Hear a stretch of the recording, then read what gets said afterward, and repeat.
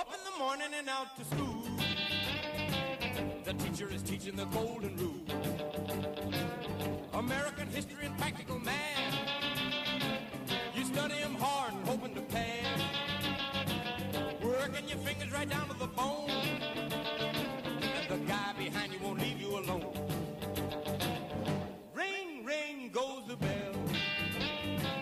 The cook in the lunchroom's ready to sell. You're lucky if you can find a seat. You're fortunate if you have time to eat. Back in the classroom, open your books.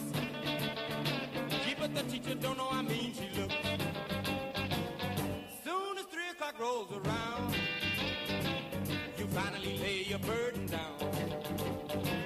Close up your books, get out of your seat. Down the halls and into the street. Up to the corner and round the bend. Right to the juke joint you go in. Drop the coin right into the slot. You gotta hear something that's really hot. With the one you love, you're making romance. All day long you've been wanting to dance. Feeling the music from head to toe. Round and round and round you go.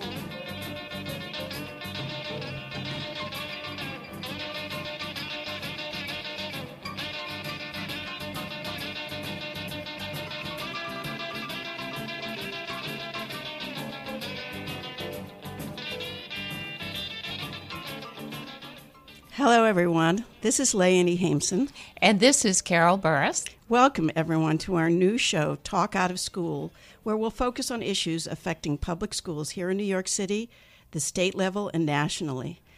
We want to begin, however, by remembering that today is 9/11, and a very tragic day for the nation, and especially the city, where we still have emergency responders that are dying from the toxicity that was released on that day and afterwards. I personally will never forget that day. I saw both towers collapse from my kitchen. I live downtown, and it's just still an indelible memory that I will never forget. What about you, Carol? What are your memories of that day? It was just a horrible day for me, Lainey. It was my second year as a high school principal, and on that day, staff members lost spouses.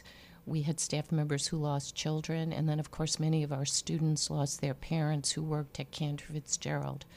So I still think about everyone on that day, and I agree with you. It is a horrific memory, and all of the survivors deserve our support. So we're very excited about our new show. We'd like to hear from our listeners about what issues you want us to address in the future. Please visit the Class Size Matters Facebook page to add your thoughts, or we have a new Instagram page for Talk Out of School, or through Twitter at hashtag Talk Out of School. For the next hour, we're going to focus, though, on school integration and the new proposals from the School Diversity Advisory Group to transform gifted and talented programs in New York City elementary schools that have stirred up so much controversy. Here in the studio, we have Shino Tanakawa, a New York City parent who's a member of that group, who'll talk about their proposals. And later, we'll bring in 2 high school students from the group Teens Take Charge, who'll call in a little later. We also want you, our listeners, to call in at the break at 212-209-2877. Before we talk about today's show, Lainey, why don't you tell our listeners just a little bit about yourself, how you got involved in education advocacy, and what you're working on now?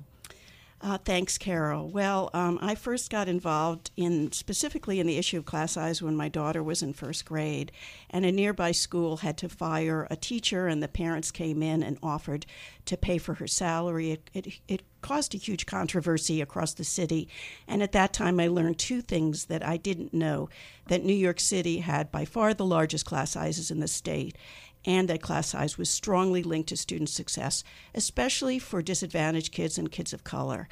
And before then, I thought, we just don't know how to improve results in New York City schools. But at that point, I learned very clearly that we do know, and we just didn't have the political will to do anything about it.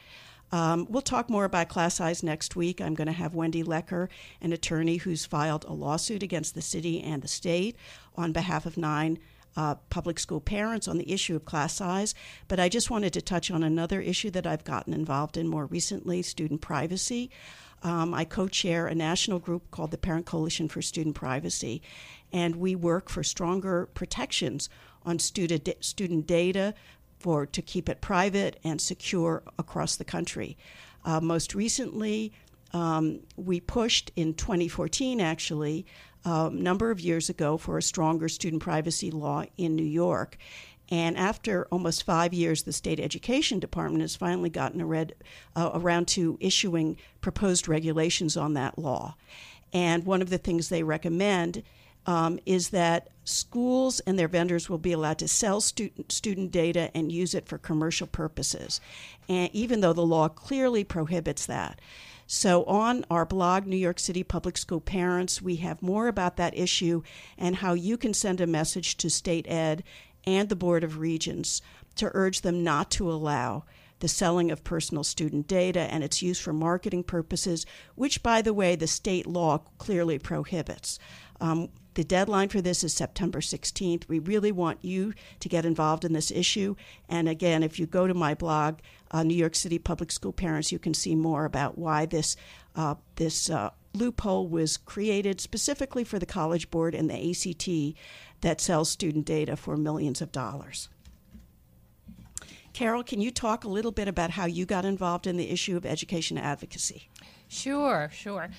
Thanks, Lainey. My passion is public education. It always has been. I was a public school parent of 3 daughters.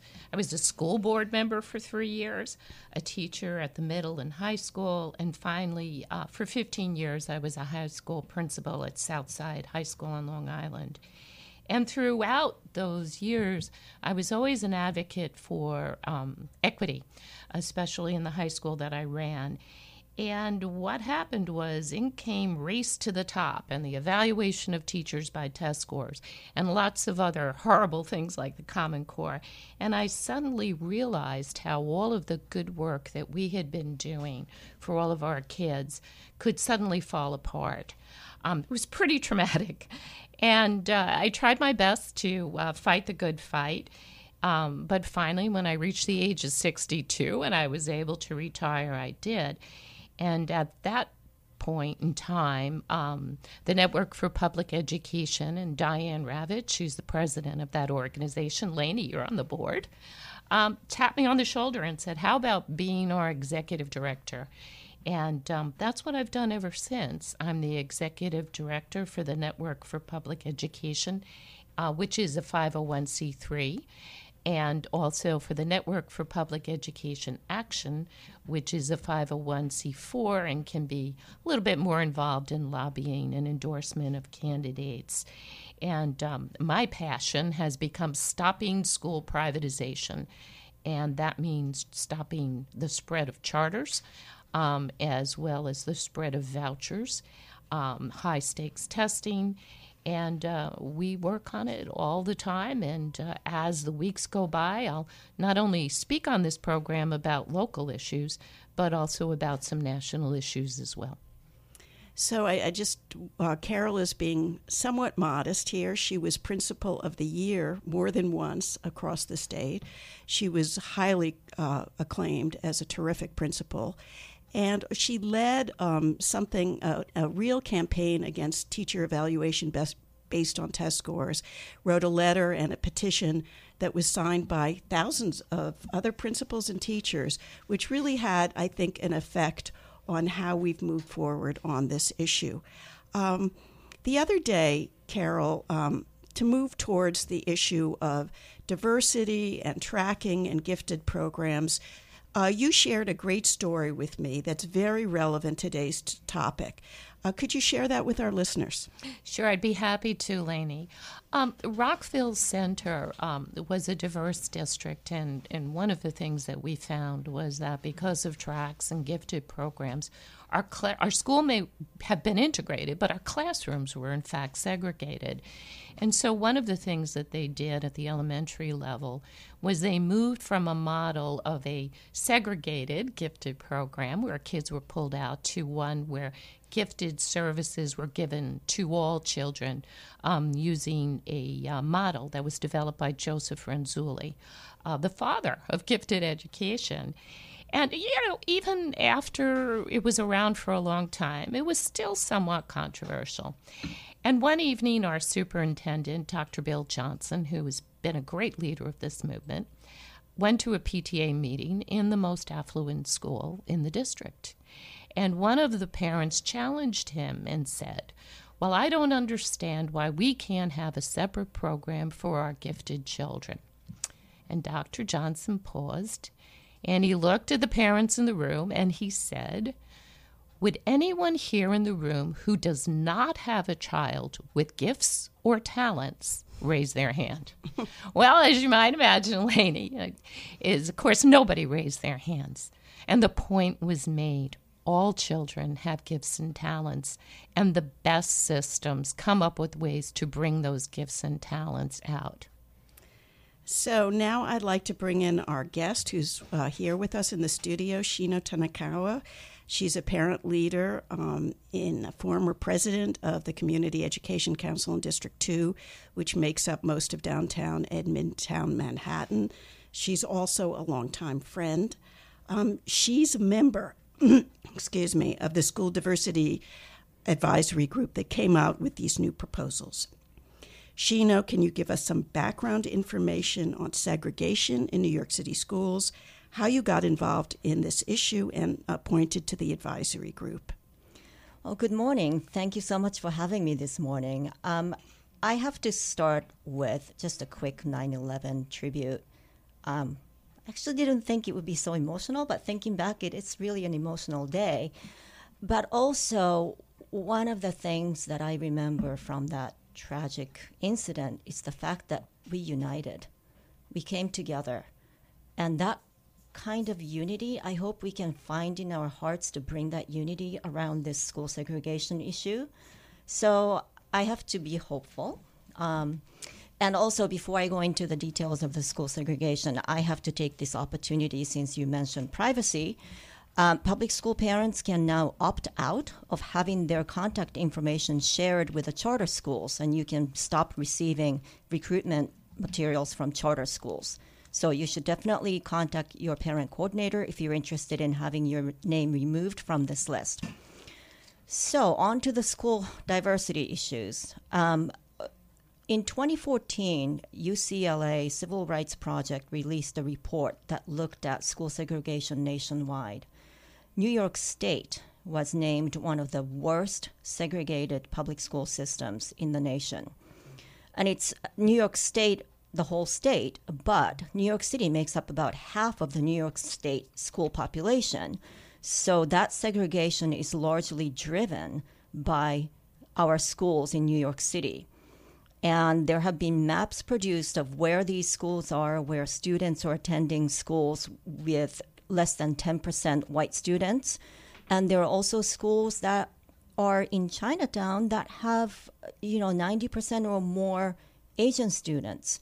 And those are also labeled as segregated. And there's a lot to be said on that part of it. But the fact remains that our Black and Latinx students are segregated into particular schools and particular neighborhoods, and they don't necessarily have access to all the schools that they should have access to. So this has been an issue for a long, long time, since 1954, actually prior to 1954. And this report really was a wake-up call to many of us who have been doing public school advocacy work to start to look at school segregation as one of the root causes of the problems in public education that we've been talking about for a long time. So skip forward to 2016, June of that year, or maybe it was 2017. I'm sorry, I have to look up the dates a little more carefully. But June, I believe it was 2017, when the mayor released school diversity report or plan. In that plan, the mayor called for the creation of a school diversity advisory group, and December of that year, that group was put together. The group has education experts, policymakers, community-based organizations, advocacy organizations around community services and public education, immigrant services, and parents, because some of us made sure that parents were represented. And we have been meeting on a regular basis since December of 2017. And one of the things that I think it's important for everybody today to remember is that we have the first report that we released in February of 2019. That report, which is more than 100 pages, and I don't expect everybody to read it, but we cannot look at that report and the report that we just released in August as two separate documents. They are two parts of one big recommendation document. What that means is that there are a lot of people who are saying, well, you have to put more resources into schools. You have to reduce class size. Yes, we recognize that, and some of those recommendations are in the first report. Not class size. Well, Campaign for Fiscal Equity, right? We do make that recommendation that we have to step up our efforts to fight for Campaign for Fiscal Equity funding. That's the first step in reducing class size. And the first report was framed in the 5 R's of integration developed by a student group called Integrate NYC. So I want to quickly review the 5 R's because that will put the whole proposal, both the Volume 1 and Volume 2, into the proper context. So the 5 R's are race in enrollment.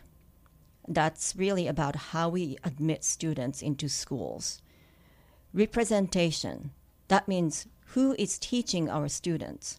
The teachers should reflect the diversity of the city. We do have a teaching workforce right now that is predominantly white teachers, and that has to change.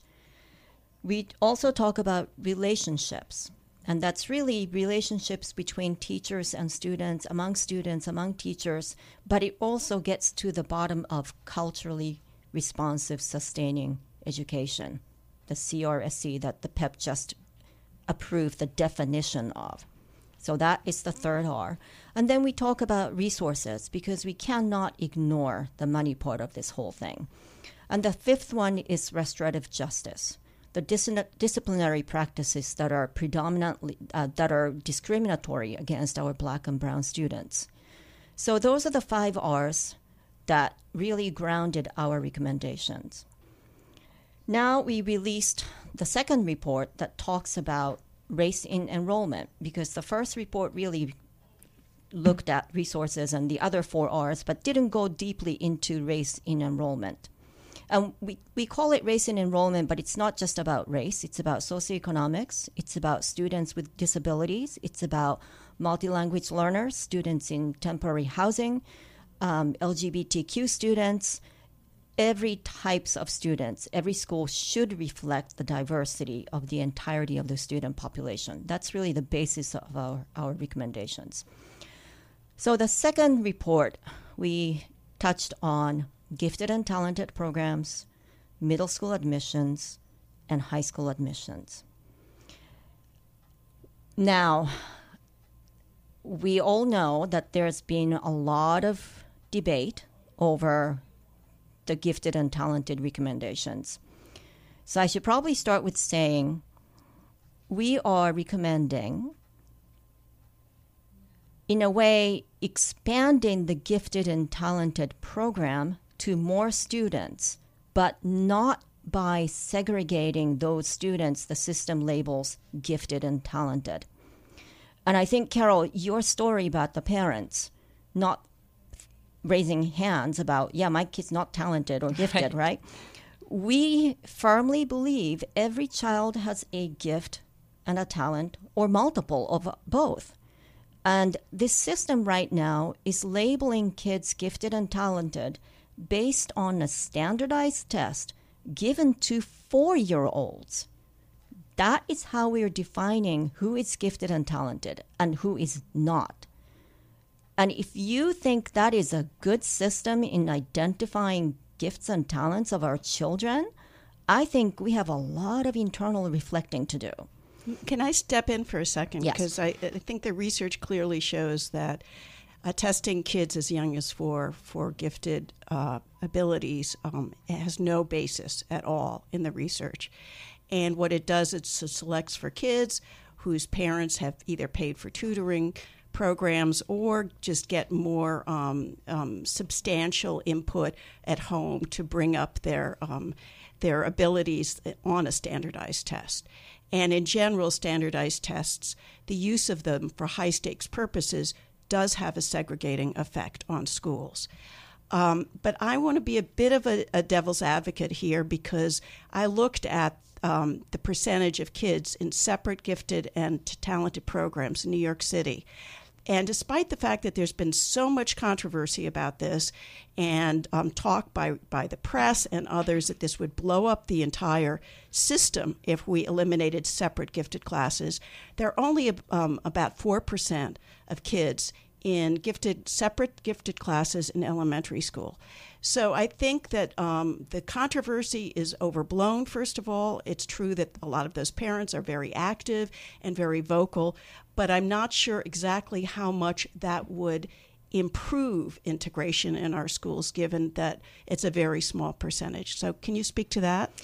Yes. So we are talking about a small percentage of students if you just look at the gifted and talented programs right now. But what we are recommending is expanding it system-wide, right? And also what we're saying is let's remove the label. Mm-hmm. What we're proposing to eliminate is the label. What we want to maintain is accelerated learning for more students, because the label is necessarily too narrow, and the identification process we use, the standardized test at 4-year-old, is not accurately identifying gifts and talents. Get rid of that system. Identify the talents and gifts in every child and create a program that provides accelerated learning to every child in her or his area of gifts and talents. So we are talking about 100% of our students when we're talking about transform the G&T. We're talking about expanding opportunities that are only available to 4% of the population to every single student in the system. And we're proposing to do that not by segregating those students into separate tracks or separate programs, but really looking at individual students' strength and tailoring instruction to meet the needs of that student.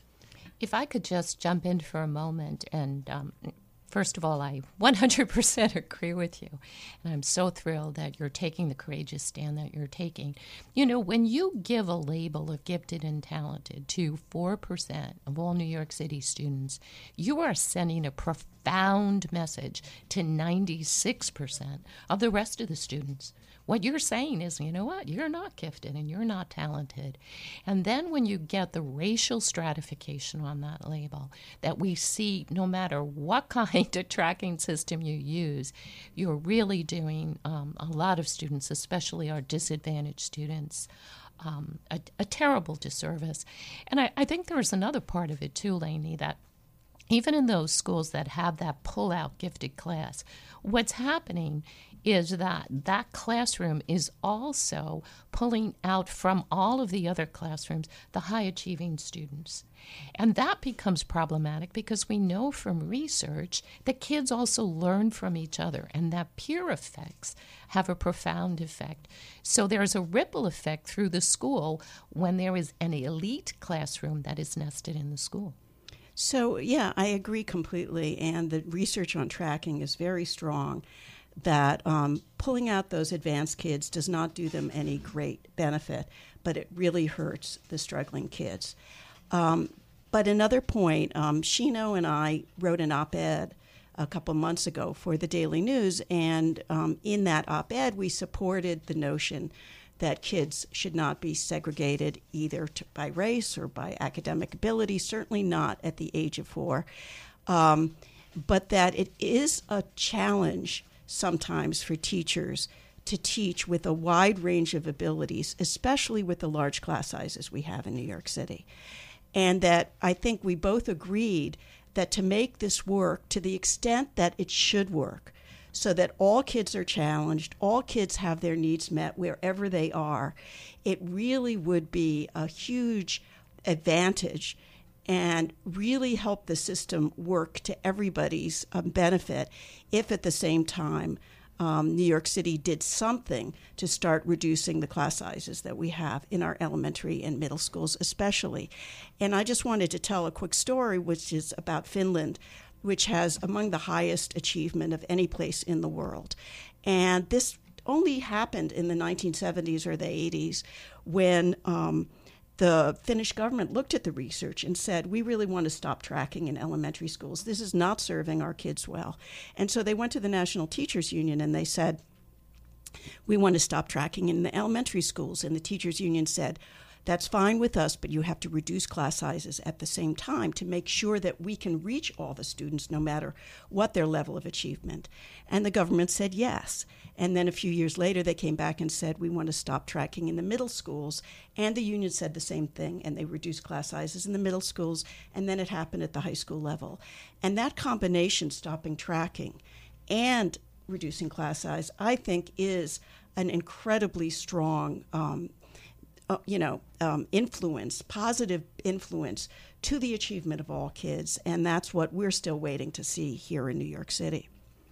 And I completely agree. I think small class size is something that we all have to get behind right now because integration cannot wait.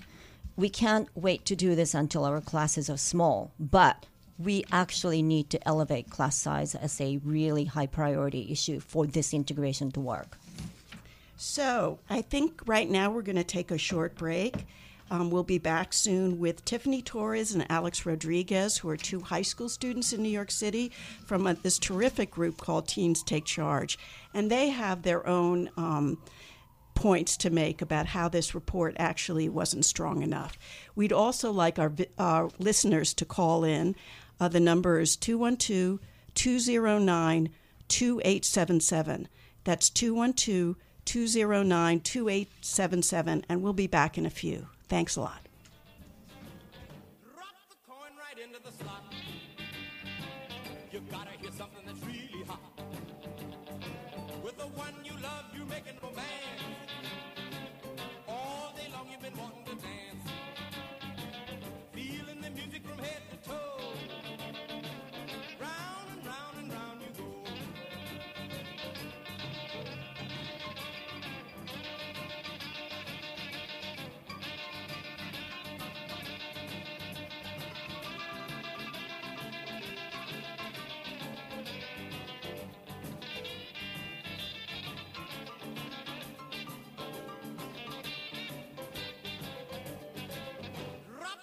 Right into the slot.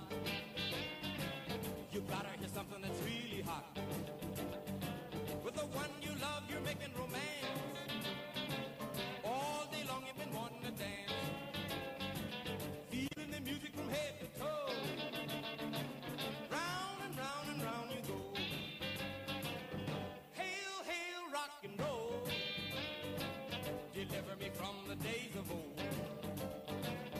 Long live rock and roll. The beat of the drums loud and bold. Rock, rock, rock and roll. Feeling his bare body and soul.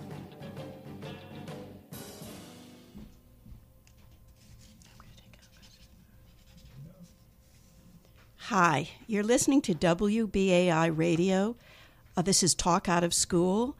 I'm Leonie Hameson of Class Size Matters. And I'm Carol Burris from the Network for Public Education. This is our first show. We hope listeners are learning something, and we hope you'll come back next week.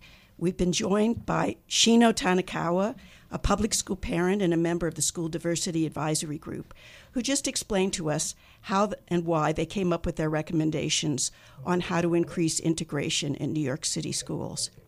We'd now like to bring in Alex Rodriguez and Tiffany Torres. These are two high school students, members of Teen Takes Charge. Alex is a student at the Urban Assembly School for Law and Justice, and Tiffany at Pace High School here in New York City. Are you guys here? Yeah, hello. Hi. Welcome. Alex, first, can you talk a little bit about Teens Take Charge and why you joined that group? So Teens Take Charge is a student-led nonprofit that aims to address and resolve educational disparities within New York City. And I joined the group like many other of my peers who are a part of Teens Take Charge. We're just frustrated with New York City's education system in general, and we wanted to have a outlet in which we can turn those frustrations into policy change and positive reform to empower the voices of students everywhere. And Tiffany, could you talk a little bit about the goals of Teens Take Charge and what you thought of the School Diversity Advisory Group's recommendations? Yeah, so essentially what our goal is right now we're pushing for our enrollment equity plan, which calls for academic diversity thresholds to be implemented in all high schools across the city. And I can go a little bit more into that later, specific policy, or Alex can if he's on the policy team. Right now, that's one of our main goals that we're pushing for. And I'm sorry, what was the other question? What did you think of the recommendations of the School Diversity Advisory Group? Okay. We're generally very supportive and excited of the progressiveness of the policies of the SDI report that just came out, especially when it comes to the changes that were recommended for K through 8 schools, like eliminating gifted and talented programs. And we are in full support of those middle school or just generally the K through 8 recommendations.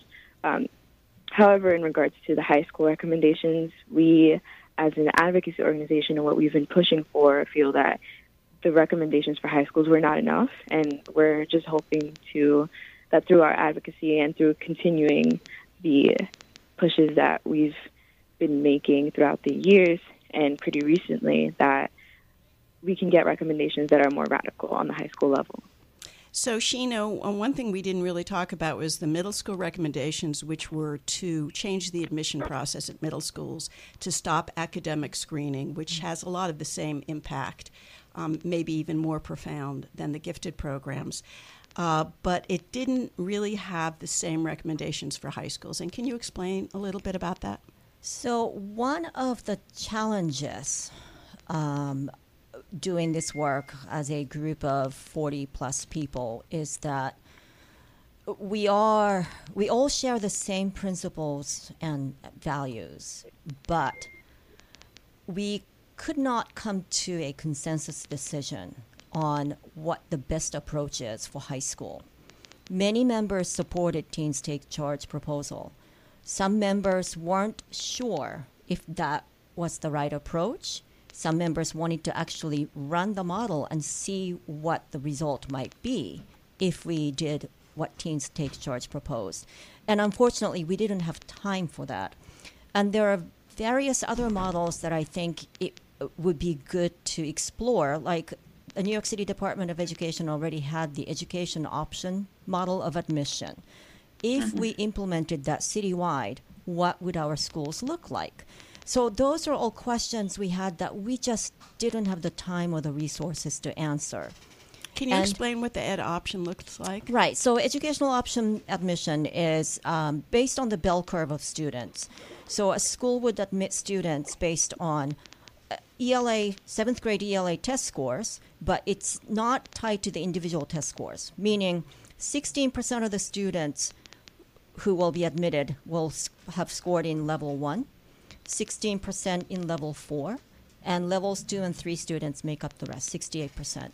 So the intent of this model is to create a bell curve of learners based on the ELA test score, however reliable that might be, but that was a metric that's usable and easily available. So that was a model that was introduced, I think, in the 80s, I believe, and it was very popular until we started using the screening as the more preferred, quote unquote, method of admission. During Bloomberg's years as mayor and Chancellor Klein, they created a lot more screened high schools and programs. But I think screened admissions existed before that. I think District 2 actually was a forerunner in that. But it wasn't as popular. Right. Alex, can you talk just a little bit about what you would like to see ideally? I mean, I'm hearing that there is some support for the model that Chino just talked about, and what other ideas might you have? Yeah, I'd first like to say thank you, Sheena, so much. You've been such a strong ally for Teens Take Charge, and we are so appreciative of that. And like, we support you in all the ways that we possibly can. And so I'd like to say that you've worked tremendously hard, and that's something that we're very thankful for at Teens Take Charge. Thank you. Yeah, no problem. And like, Teens Take Charge is very kind of supportive of the Adopt model. We think that that's like the best way that we can ensure diverse student population at every high school. And we generally think that that should be the only, like, and literally only information that should matter in the high school matching process. Um, so that's the best way that we've been kind of like seeing things. And we also, going back to our enrollment equity plan, one of the policies that we have been lobbying for about a year now is creating academic diversity thresholds, which ensures that at least 25% and no more than 75% of each high school's incoming freshman class has passed the middle school state test on the 7th grade level. Even though we believe that state tests should not really serve as kind of like a mark on students admitted into a school, we found that this was the best way to ensure diversity in pretty much all its forms when it comes to academics, socioeconomic class, and race. And I don't want to give too much information away, but we are working on a little project which kind of, we have our own kind of revisions and our own, like, what we support. And to give you a little hint, Leonie, we might have included a little something on classroom size in there, but you just have to tune in to find out.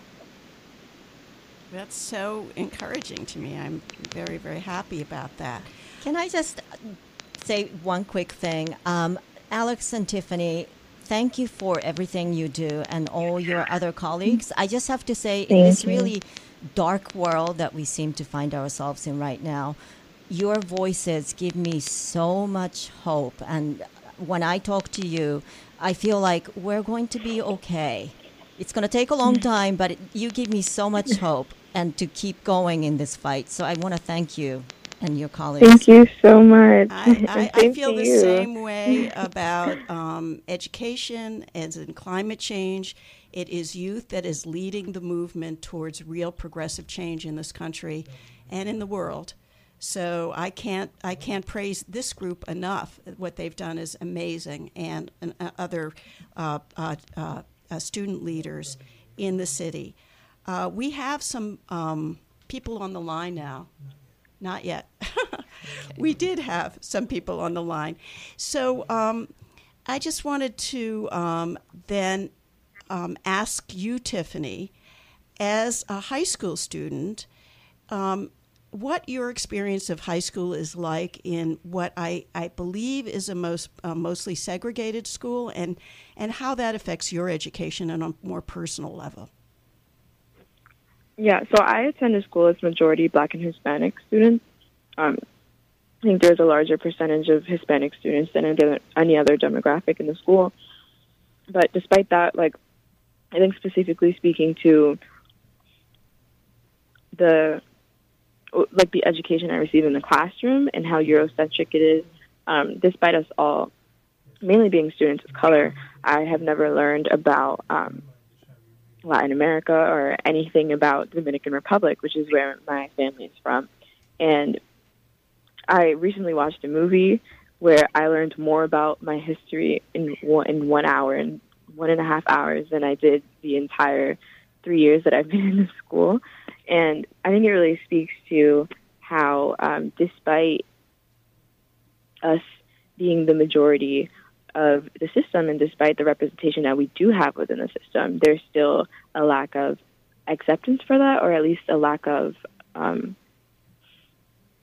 of like respect for the role that we do hold in a society where we are continuing to be placed in situations where we're not receiving enough.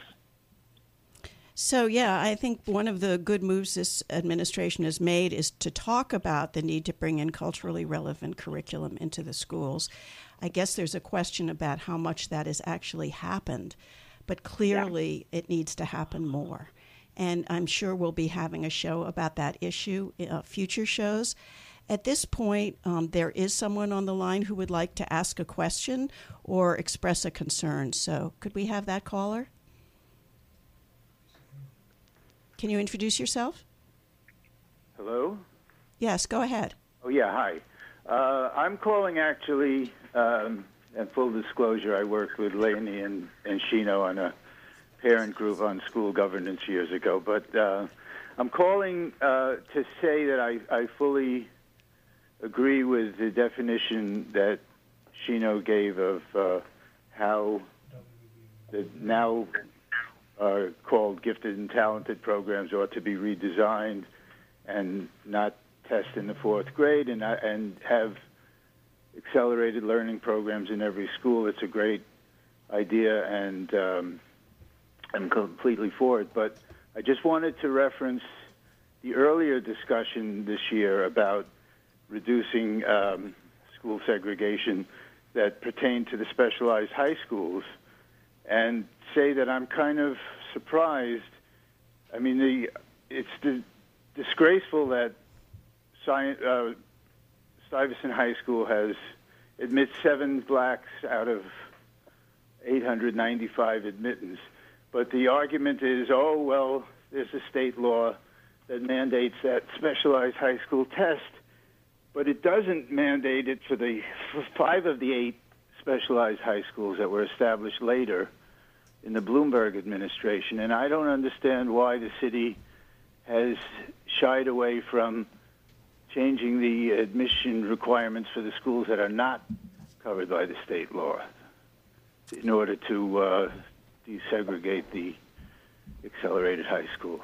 So, Sheena, was this one of the proposals that the advisory group talked about, either the overall specialized high school admissions process or the 5 schools? This is Richard Barr on the line, who mentions that it's totally under the mayor's control to change those admissions processes tomorrow if he wanted to. We certainly had discussions about this topic.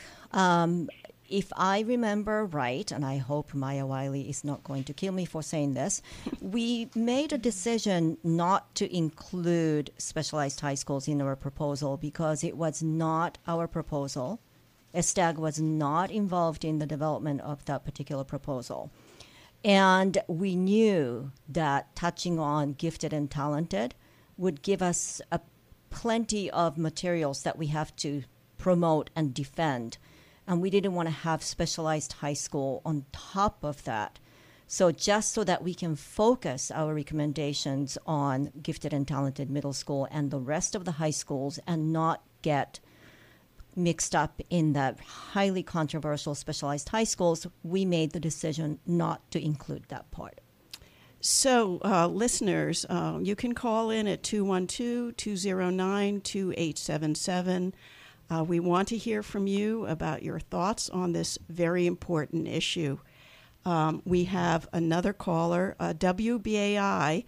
You're on the air. What's your name? My call. I'm turning the radio off. Okay. How are you? Good. What's your name and where are you calling from?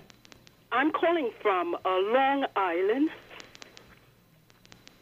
Hello? Yes, go ahead, please. Okay. I'm calling from Long Island, and specifically, I'm calling on the Uniondale Free School District. In regards to, I have basically 2 questions. The first question, then I'd like to make a brief statement. The number of students per class, you said that class size would have to be reduced. So what is the limit for students in a class? So the union contractual limit is 25 in kindergarten, 32 in grades 1st through 5th, about 31 in middle school and 34 in high school, though there are a lot of schools that break that limit. Our averages are around 25, 26. However, we had more than 330,000 kids last fall in classes of 30 or more. So the union limits, by the way, have not changed in 50 years. We're going to be talking more about class size next week. We'd really like to focus on the diversity and integration issue right now. Do you have a question or a comment on that? In regards to diversity and ethnicity, in regards to tests that are given that would establish whether a child is gifted or not, would you consider the tests that are given as where the parents had the option of opting out, that is, the student had the option of opting out? Would you consider that as being somewhat biased in those that who actually create the tests are looking from a different perspective when it comes to various communities of different ethnicities? And for those who are, for example, if one has a young student entering kindergarten who's able to read at level 1, know numbers, and basically is functioning at a grade level 1 position, they are held back because there are no classes that are specifically geared towards helping students of said status. They would be held in a normal first grade kindergarten class, whereupon I look at it as depriving that student of 1 year of progress, which means when he or she does get to the first grade, they're going to be missing the advancement that they could have had they been in some type of special educational class, even if they were pulled out for we get it. If I could just jump in and maybe share some of my experiences as an educator with you. There are ways to differentiate instruction in a kindergarten class and a first grade class. And most classes, whether I'm not sure about Uniondale, but certainly in its neighbor school district, Rockville Center, there is differentiation within the class itself. There are different reading groups where in good reading models, kids will sometimes be choosing what it is that they want to read.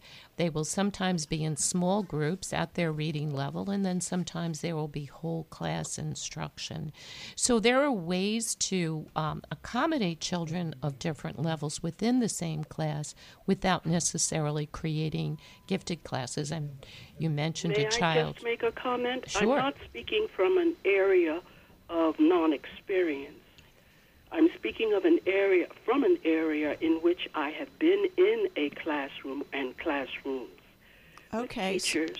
And I know you have teachers who work extremely hard, and they have teaching assistants who do also work extremely hard. So but thank when you you have a class of 25 and 26 kids, and they're at different levels, going to different groups, at that age level, number one, in order to get and maintain their attention as they travel from group to group within the class, it's somewhat to their disadvantage. Why? Because it takes the time to refocus them, to gain their focus. Right. So I think we all agree here that class size does make a huge difference to teachers and to students, and that in order for these proposals to be fully successful and reap the full benefits for all kids, we really do need smaller classes as well. We have another listener on the line. You are live on WBAI. Would you like to introduce yourself and express your concern or your question? Sure. My name is Russell. I'm up in White Plains. And I entered Stuyvesant in 71, and Heck Calandra was passed the next year. And I noticed right away the diversity of Stuyvesant went down. It's a terrible law. My son graduated in 2003, and by that time, Stuyvesant was so bad, I would have counseled him against going there. And unfortunately, the young lady, the principal of the year, kind of dodged the question about de Blasio's 7% from every junior high school solution for these specialized schools. I think it's a great idea. So I'd like to really know what her opinion is of de Blasio's plan to combat residential segregation, and also, could Hecht Calandra be repealed? And I'll listen off the air. Thank you very much. Thank you. Yeah, I'd be happy to address it. And I didn't dodge the question. I wasn't asked the question. But I think that de Blasio's plan of the 7% from the middle schools is an excellent idea. I think that there are lots and lots of ways that we can start to phase in a better system for Stuyvesant High School. And I fully agree with you. There's not one thing you said that I disagree with. So we have another listener on the line. WBAI, you're on the air. Can you introduce yourself and say where you're calling from? I'm from Queens, New York.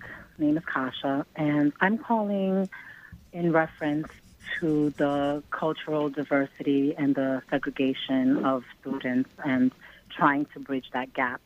And I just want to bring light to the new law that was passed June 13th that repealed the religious exemptions for vaccinations. And, you know, by doing so, this is going to create an even larger,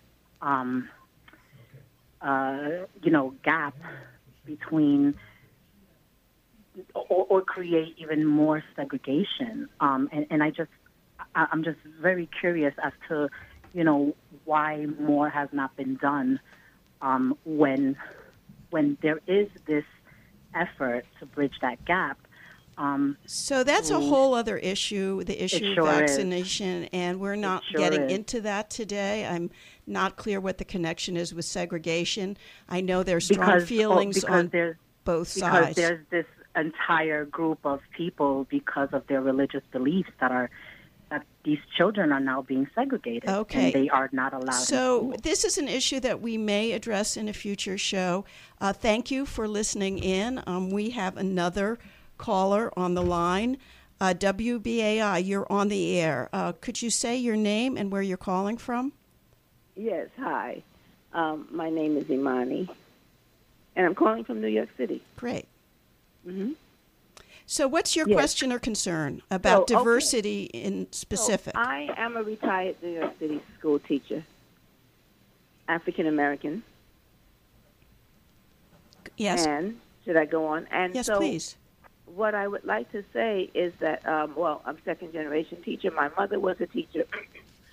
And one of the things that I have noticed in having part of my experience was interviewing teachers to be principals in the city of New York. And one of the things I noticed is that white teachers with C averages are the most passionate about excluding students of color from gifted classes and after-school clubs based on grades. And so I would just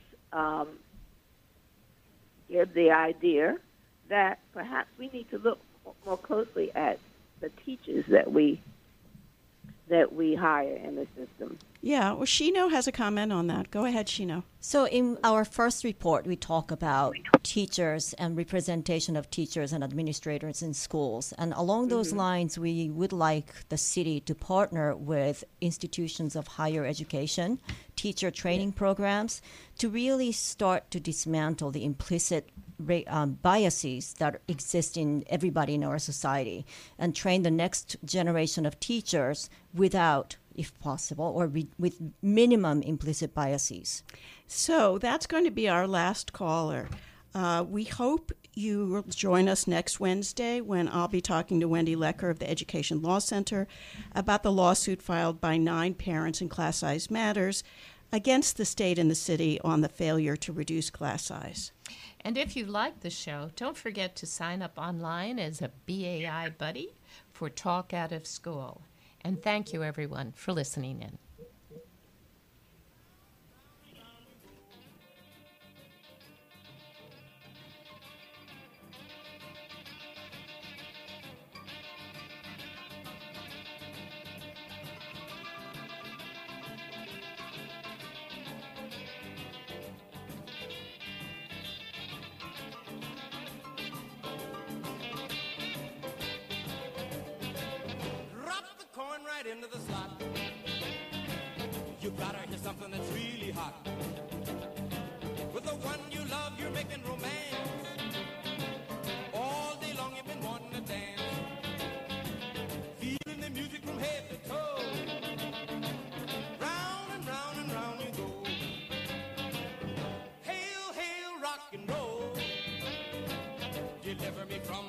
of old.